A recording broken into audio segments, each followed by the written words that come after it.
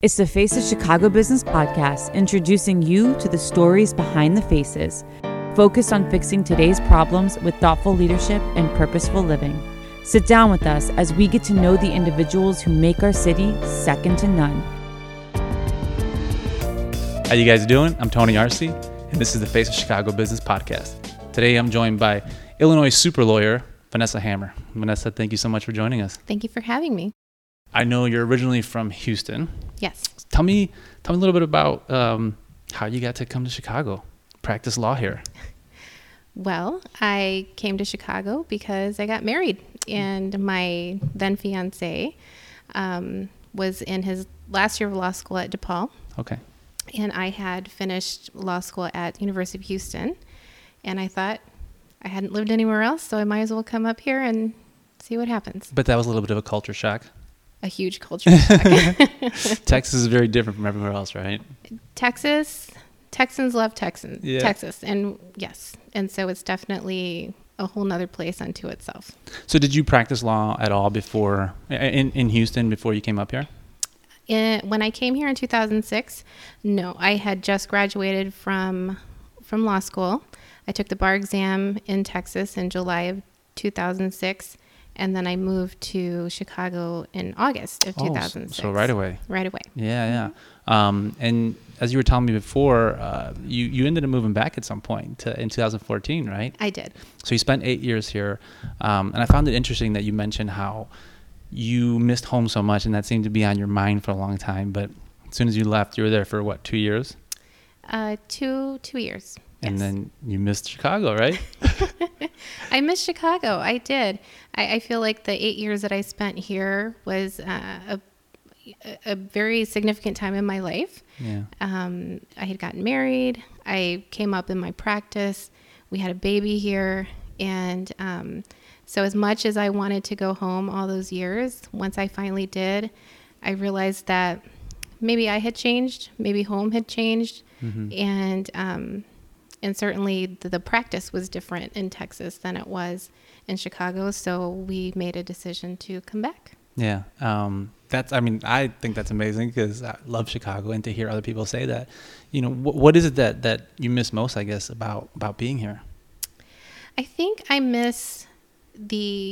feel like Chicagoans are very friendly.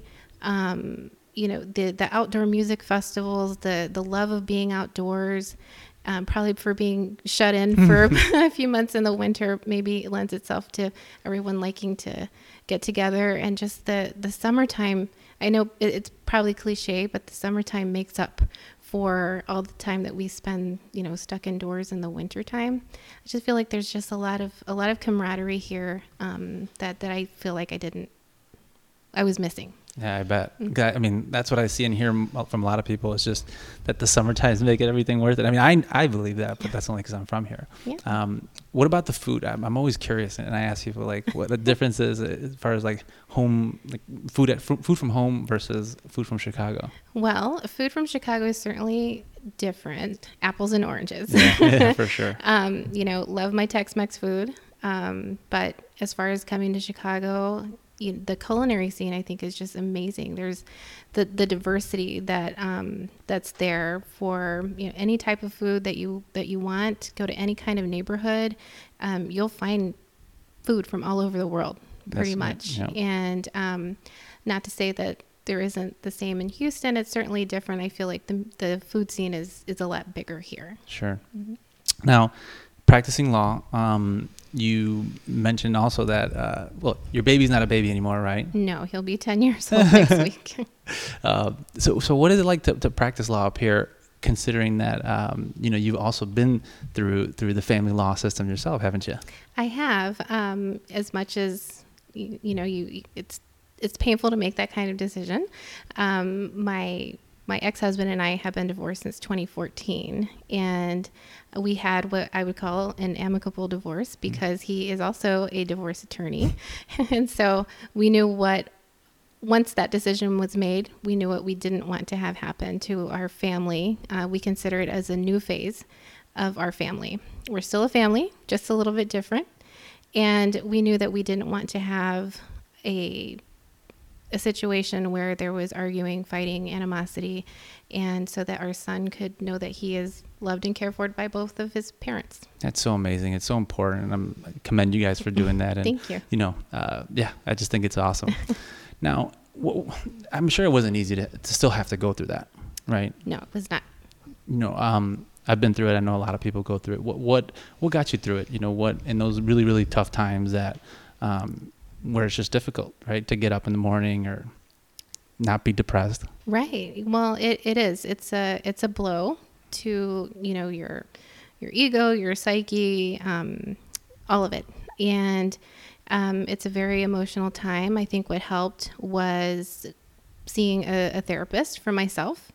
And also, my ex-husband and I went to therapy together for about 14 months. Right after the divorce?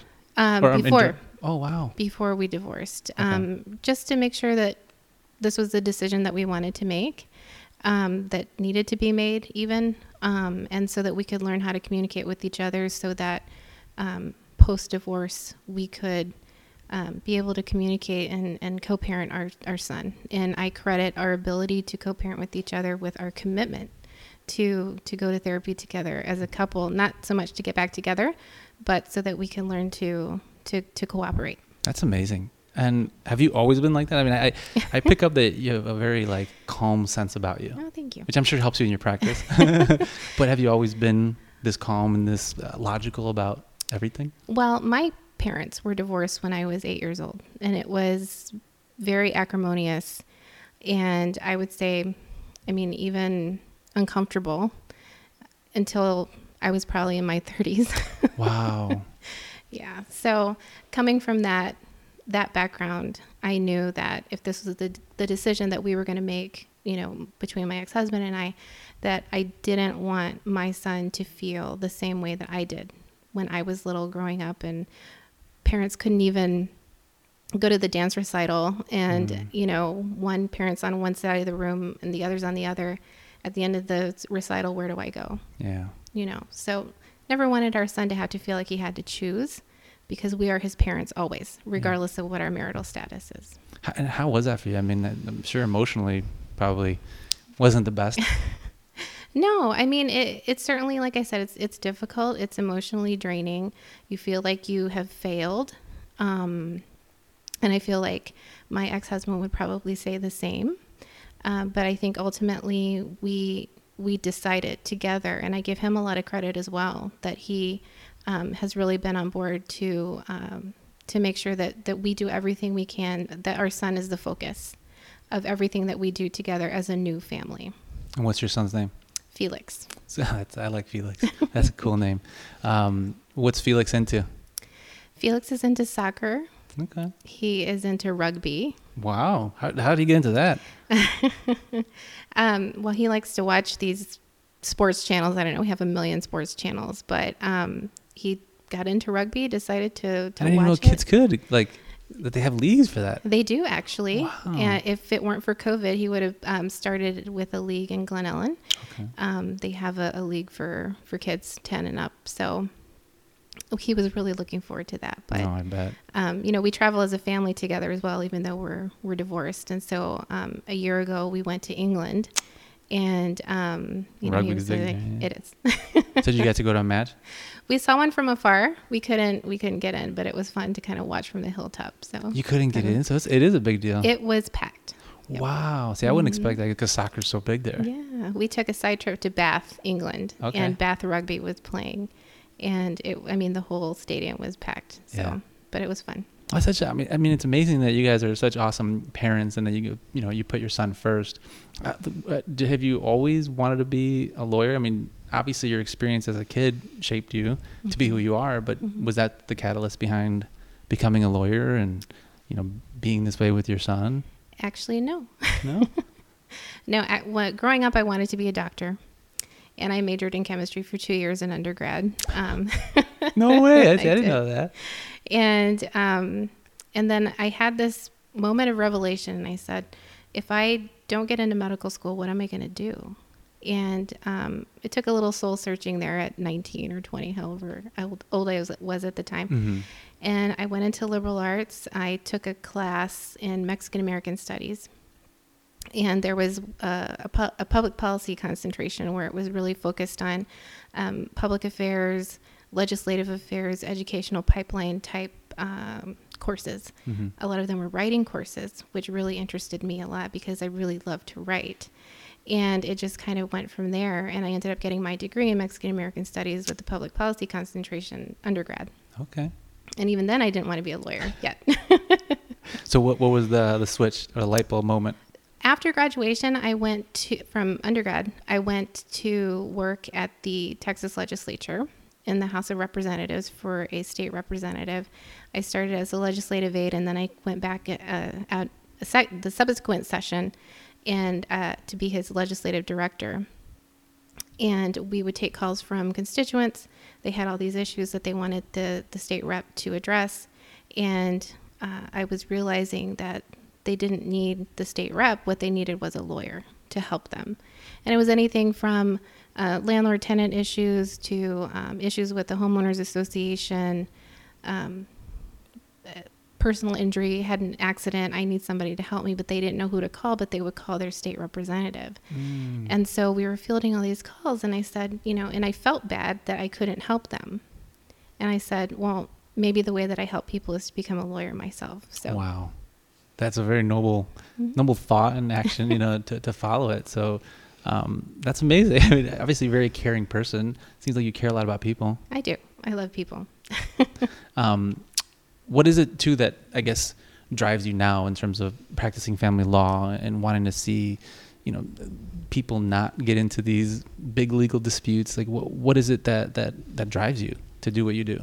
Well, it's exactly what you said. I care about people.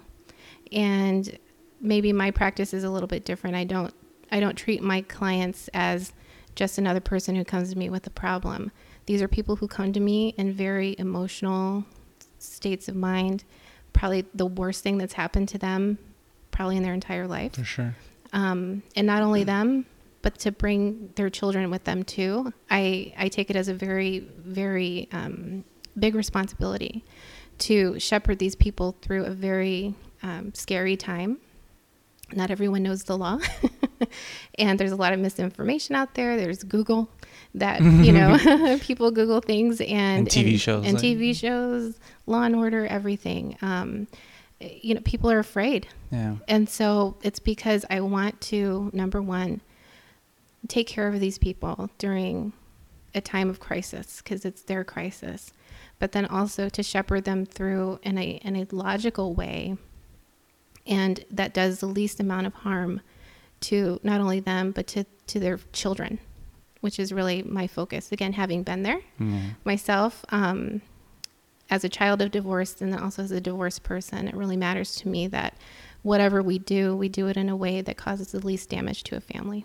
Oh, it's amazing to hear that. It's so important. You brought up Mexican American Studies. Yes. So you're Mexican? Yes. What is it like in terms of being, Mexican American, but also Latina, from your perspective, also from being from Texas? It's a different experience altogether being Latina there than it is here, I'm assuming. I think so. Yeah. Yes. How is it being a woman and being a Latina in the legal system? Well, it's still a very male-dominated profession, and that I think sometimes is a deterrent maybe to some people. I don't know, maybe it's just me, but to get into it, you mean into the practice? Well, to get into the practice, and you deal with a lot of, it's a male-dominated profession, so you deal with a lot of men, a lot of older men. When I first started practicing law, I was admittedly a little bit intimidated. However, when I worked at the legislature, it was sort of the same. It's still a male-dominated profession, a male-dominated culture, and you just have to learn to stand up and start talking. But having practiced law here in Chicago, I came here, I didn't know anyone. I didn't have a mentor. I didn't have any kind of person to take me under their wing. And so I really had to kind of step it up and and kind of make sure that my voice was heard.